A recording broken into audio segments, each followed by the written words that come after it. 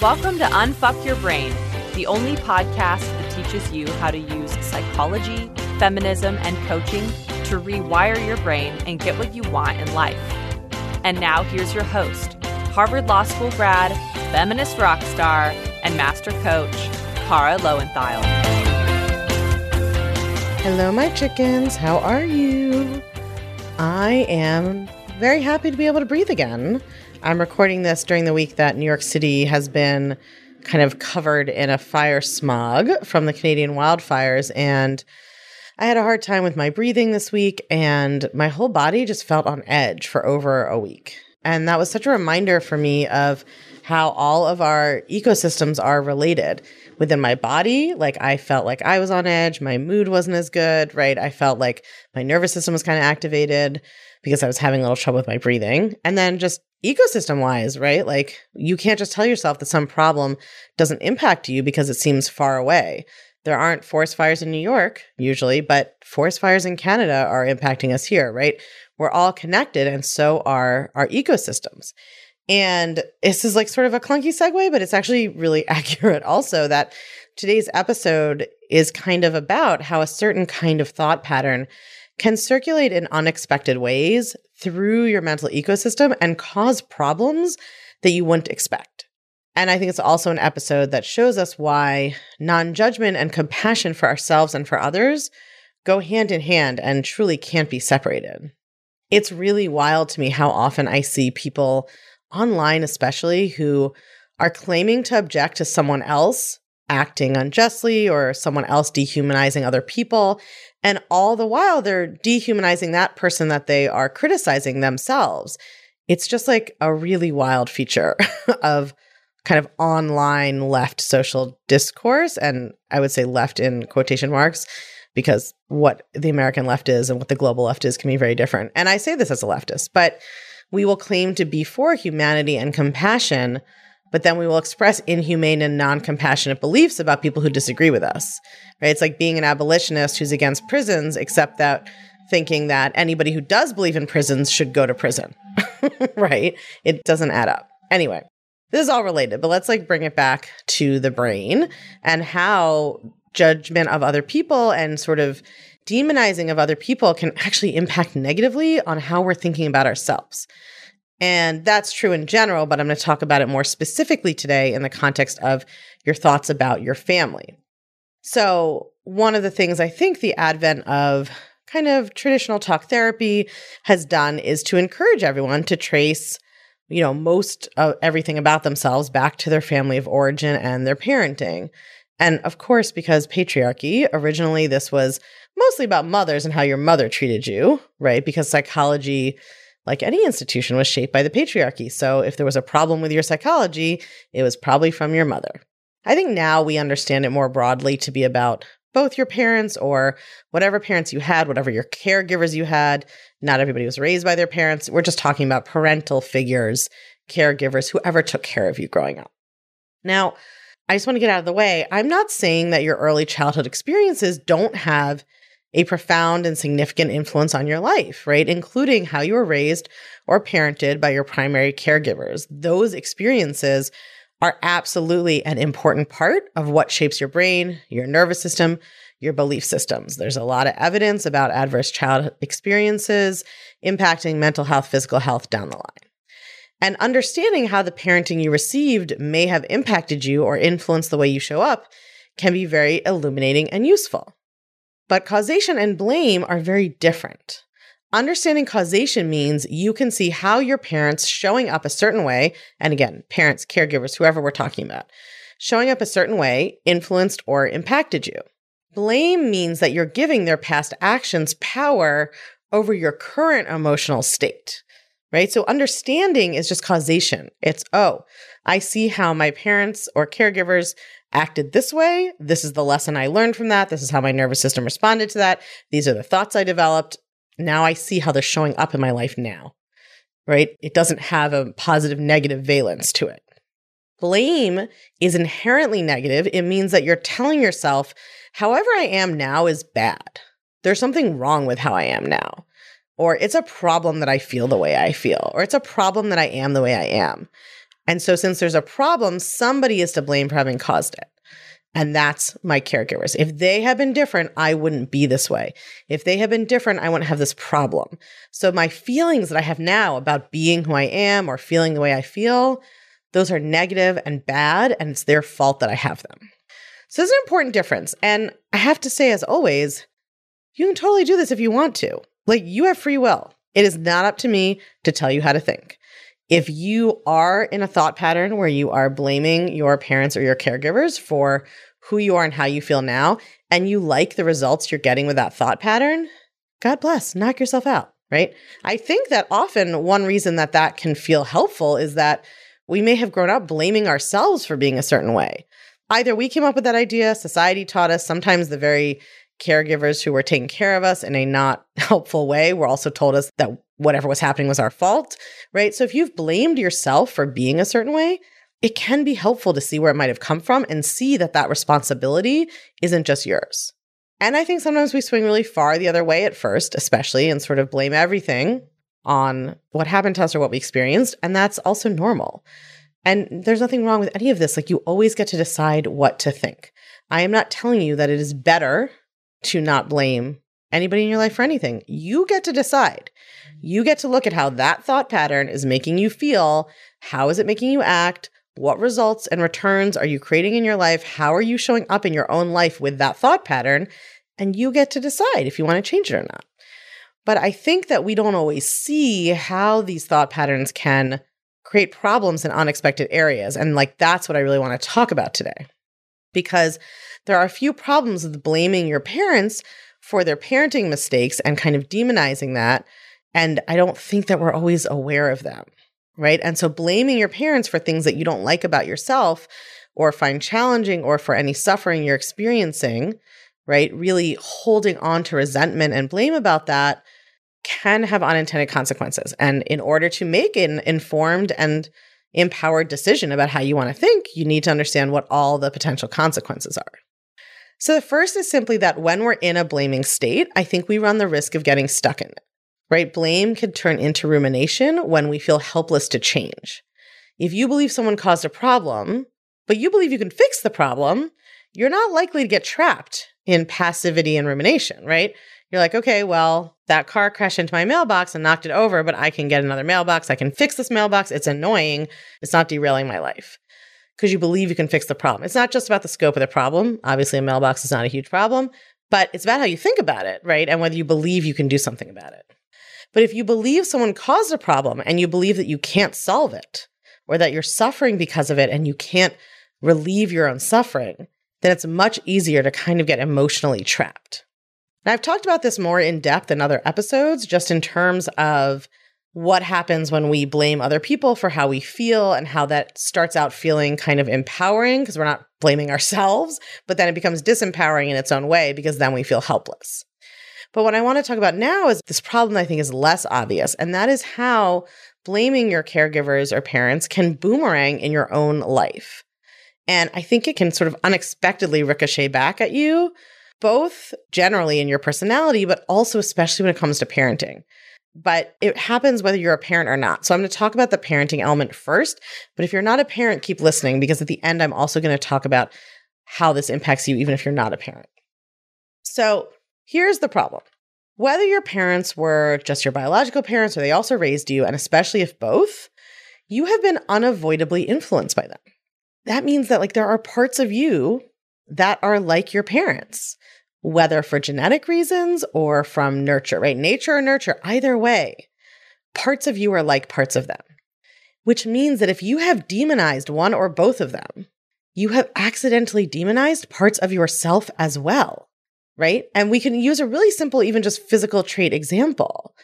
If you, tell yourself that you hate the color of your parents' hair, but then you have that same hair color, now you've demonized part of yourself, right? If you tell yourself that you hate a personality trait of your parent that you either then inherited or developed, right? Nature, nurture. Now you have been subconsciously telling yourself to hate this thing about yourself. And we know how it works out for your mental and emotional health when you demonize and hate yourself. It's not a great return. And I see this happening with parents as I said, I'm going to talk about parents first and then everyone and non-parents, all the time. Someone will have some complaints about how they were raised, which is perfectly normal. No matter what kind of parenting you do, you're not going to do it perfectly. Some people's parents and caregivers obviously did it more imperfectly than others. There's a range. But even if you had the best parents in the world, they're not going to have done it perfectly. And it's completely normal that as you grow up, you start to differentiate from your parents. That's a normal psychological process that needs to happen. You individuate, you become your own person, and you kind of by definition define yourself in opposition to them, especially when you're a teenager and you're trying to become your own person, right? And most everybody has some complaint about how they were parented. Again, it's completely normal. So as you grow up and you think about having kids, people who see this pattern that I see this pattern in will have told themselves over and over that they want to do it differently. They don't want to parent the way their parents did. And so it becomes really important to them to do it differently. Being a different kind of parent than the one they had becomes part of their identity as a parent, right? So they start to build their whole identity and self-worth as a parent around being different than the parent that they had. So if their parent, let's say, was not really paying attention to them, was working all the time, was not involved in the family life, they may build an identity around being a really involved parent, right? I want to do it differently. I'm going to be really involved. I'm going to know everything that's going on with my kid. I'm going to stay home with them. I'm going to be with them all the time. That's what a good parent would do. I felt lonely. I felt neglected. I felt like my parent didn't care. I don't want my kids to feel that way, so I'm going to do the opposite. This is not me and my story, right? I'm just saying this is like an example of this thought pattern. But here's the problem with this. The way you were parented impacted you. It's impossible for it not to have impacted you. And annoyingly, it impacts you in ways you may not even be conscious of.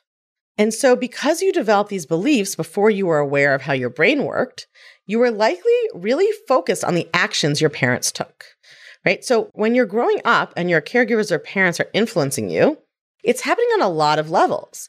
The most obvious, you're seeing the actions they take and you're thinking about them, but you're being influenced on a subconscious level too. You're just learning so much subconsciously from your parents about like what to think about baseball and what to think about money and when to eat and what to eat and how much to eat and how to think about your body and how to interact with other people and how to have relationships. And, you know, literally like so much of your experience and your socialization comes from your immediate family, right? The people who are taking care of you.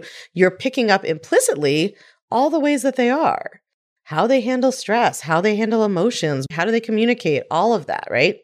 But when you don't know about coaching and you're thinking about how you were raised and you have objections and you want to do it differently, you're really focused on the actions your parents took. And so you can sometimes do a pretty good job of making sure that you don't take the same actions that your parents took maybe. Like if your, parent never came to your baseball games and then you just make sure that you go to all your kids' baseball games, you are taking a different action. But we know that there's more to how we operate and how we communicate and how we impact the world than specific actions. So let me give you another example, right?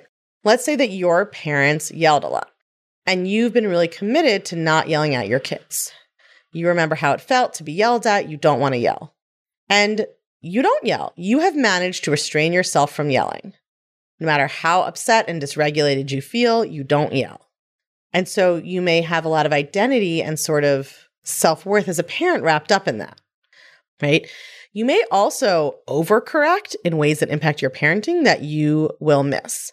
So for instance, let's stick with the yelling example. Maybe you felt growing up like you could never relax because your parent was, what you would have called sort of stressed out and you're always afraid they would yell at you. So maybe it's really important to you that your kids feel comfortable.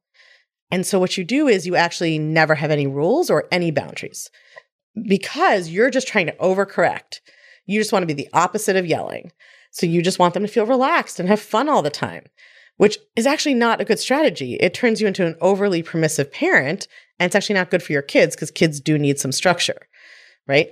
But you can't see that because you're just measuring your parenting by, do I yell and make my kids afraid of me? And if my kids aren't afraid of me and I'm not yelling, like that's the most important thing.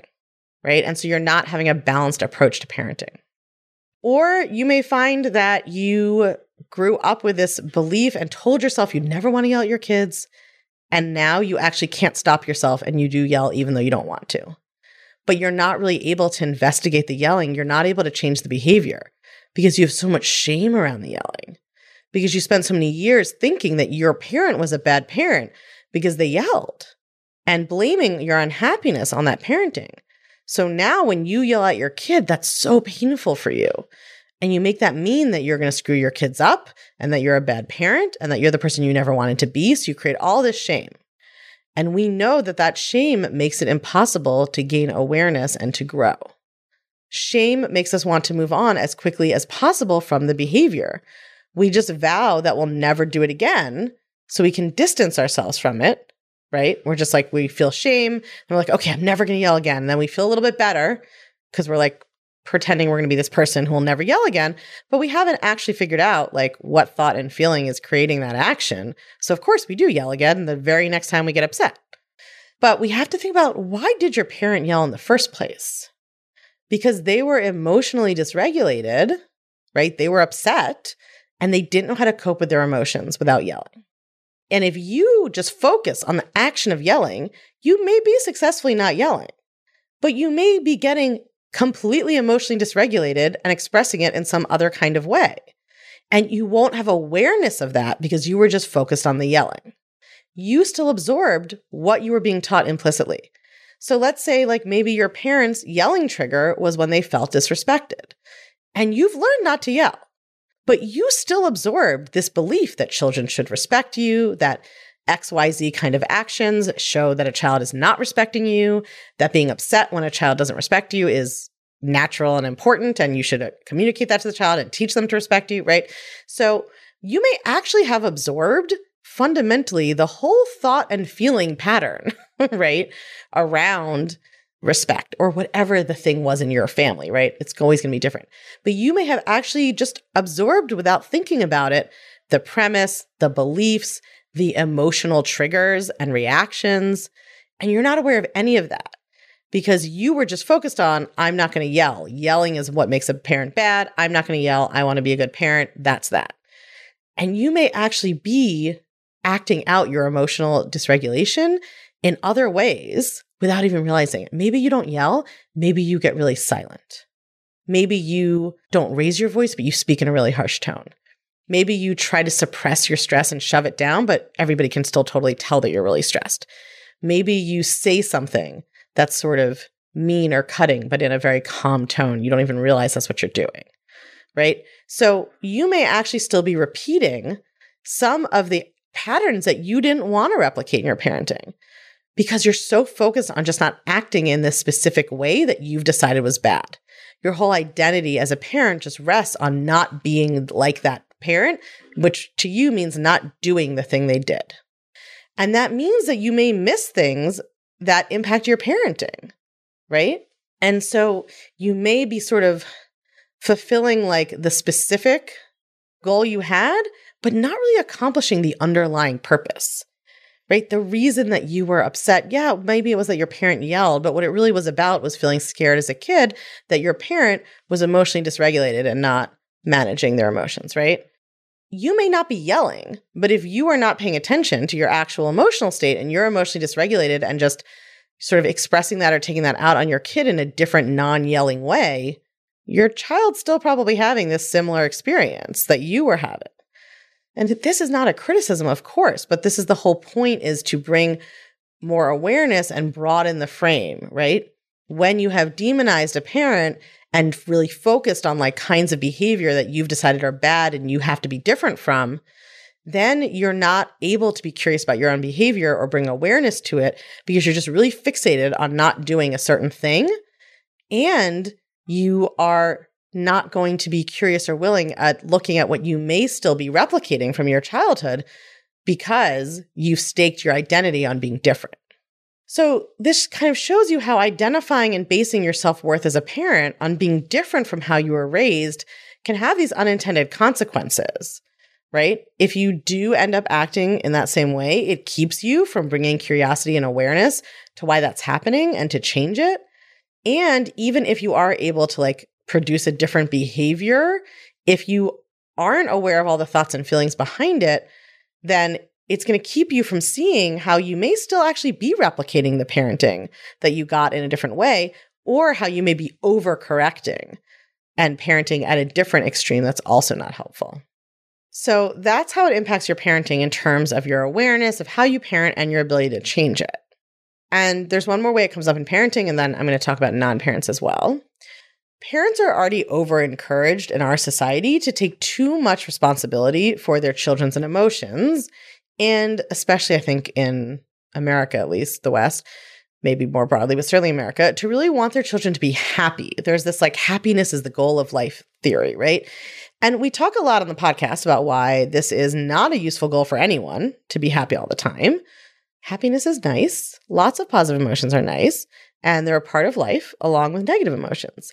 And trying to manage your whole life to only have one of the zillions of human emotions is not feasible or wise, right? And I see people even accept this for themselves. They've come to coaching, but not for their kids. They still think their kids need to be happy. And if their kid isn't happy, then they failed as a parent. But here's the rub, right? If you blame your parents for all of your problems and your unhappiness, you're going to take way too much responsibility for your child's life experience and emotions, right? If you've told yourself that parents are responsible for everything about their children's happiness or unhappiness, because you've been blaming your parents for how you feel all the time, then you're going to blame yourself for how your kid feels all the time.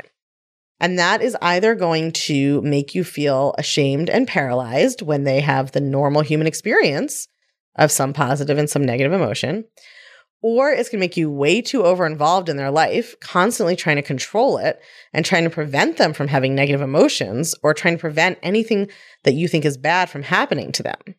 Because it's so important to you that they be happy so that you can feel like you're a good parent.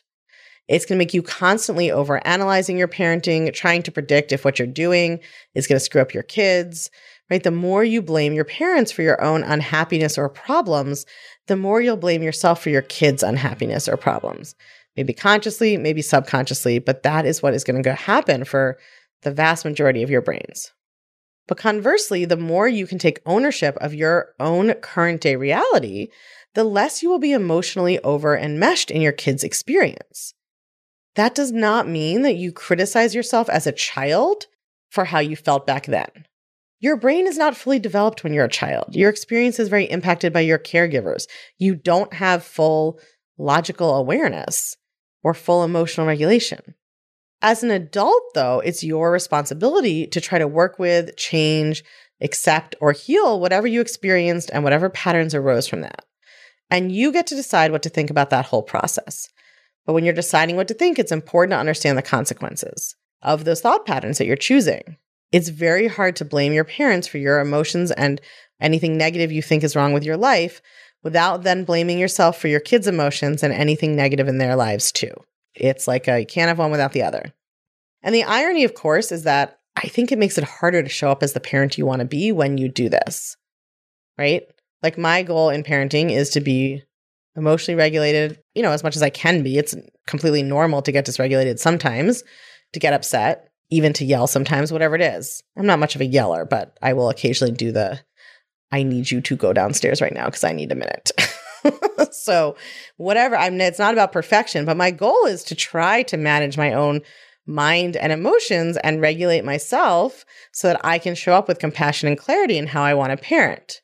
If I am racked by guilt and shame and anxiety about doing it all wrong and fucking my kids up for life and feeling bad about anything that negative they ever experience because I've based my worth as a parent on managing their emotional experience, then I am not able to show up regulated or calm, right?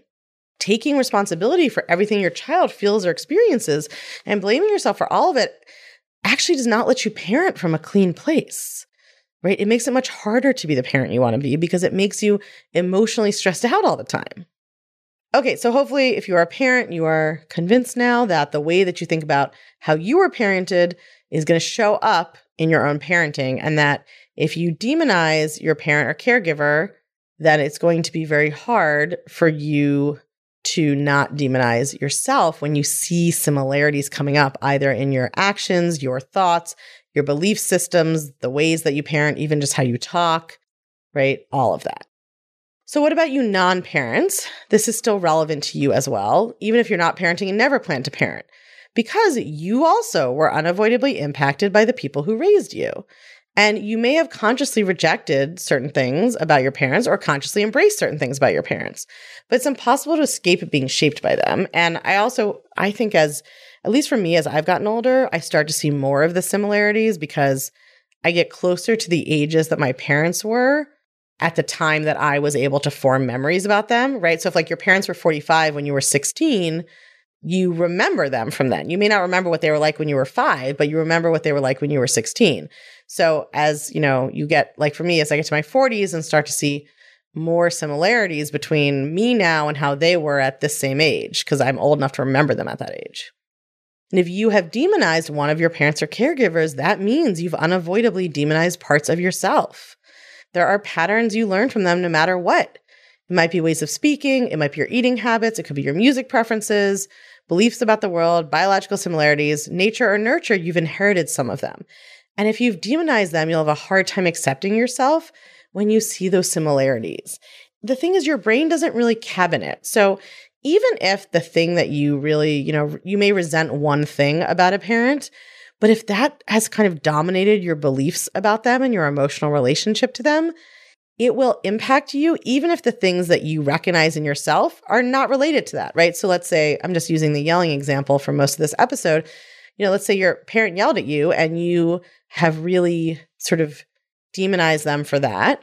And you blame a lot of your, adult emotional experiences on how you were parented and that they yelled. And it's become very important to you to not yell. You've become a nonviolent communication trainer for your whole life's work, right? Whatever it is. And then you notice that your face is starting to look like that parent as you get older. Or you hear yourself saying a saying they always used to say. These things are totally unrelated to the yelling, but your brain hasn't cabined it in that way. Your brain hasn't separated in that way. So if you have spent all of this time emotionally rejecting that parent and demonizing them, if you start to see ways that you resemble them consciously or unconsciously, even if they have nothing to do with the behavior that drove the anger at the parent, right, or drove the demonization, even if it's totally unrelated to that specific behavior or characteristic they had that you didn't like, if you have sort of thrown the baby out with the bathwater, which is what your brain does when it decides to demonize someone, then you're going to have a hard time accepting or loving those aspects of yourself. You're going to be kind of primed to reject yourself. If you have demonized them, you'll have a very hard time accepting yourself when you see those similarities. And I think that can be an issue for the same reason I described above. If you notice something about yourself similar to a parent you've demonized and you want to change it, it's going to be hard for you to accept it and get curious about it, right? Because you've identified yourself with not being that way and you see being that way as a bad thing.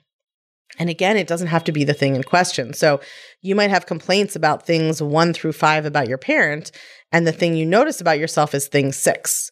And it's not something you specifically didn't like about them, but it's something that is recognizably similar to them. And if you've demonized them overall, then your brain is going to react in the same way, and you're going to be rejecting yourself just because you have some similarities to this person that your brain has conditioned itself to reject. So these are all different manifestations of the same underlying problem. And that means that they have the same underlying solution, right? As always, it is 1, self-compassion, which 2, usually leads to more compassion for other people. In order to take responsibility for the parts of your experience you can control, you have to have self-compassion. We think it's the other way around, that we can beat ourselves up into being more responsible and fixing the problem. And then after that, we can afford to be nice to ourselves. But it's the other way around. We have to cultivate self-compassion first, and then we will be brave enough and non-activated enough to bring more awareness to the thought, feeling, behavior loop that we are in. So you start with a self-compassion of understanding that it's impossible to not be impacted and shaped by your parenting and the caregivers you had and your genetics, right? None of that's destiny, but it does impact you. Now, that self-compassion may or may not lead to you having more compassion for your parent or caregiver. That's up to you. You don't have to. But once you have some self-compassion, at least, you'll be able to actually look at the behavior and see if you want to change it. Sometimes you will. Sometimes you'll realize that actually it would be more useful to change your thoughts about your parent, right? Because if you have painted with a broad brush and you're now judging completely harmless or even positive things about you just because they remind you of that parent, you may realize that it makes more sense, is easier, is more effective to change your thoughts about the parent, right? Rather than trying to change the thing. And when that happens, when you're sort of painting that broad of a brush, you're not exercising discernment, right? You're not exercising that self-compassion. So it is always up to you, but curiosity and self-compassion are always the first step. And this is one of the things that we work on all the time in the clutch, because curiosity and self-compassion are the foundational ingredients for any kind of change. You cannot change yourself without them. If you're loving what you're learning in the podcast, you have got to come check out The Clutch. The Clutch is the podcast community for all things Unfuck Your Brain. It's where you can get individual help applying the concepts to your own life. It's where you can learn new coaching tools not shared on the podcast that will blow your mind even more. And it's where you can hang out and connect over all things thought work with other podcast chickens just like you and me. It's my favorite place on earth, and it will change your life. I guarantee it. Come join us at www.unfuckyourbrain.com/theclutch. That's unfuckyourbrain.com/theclutch. I can't wait to see you there.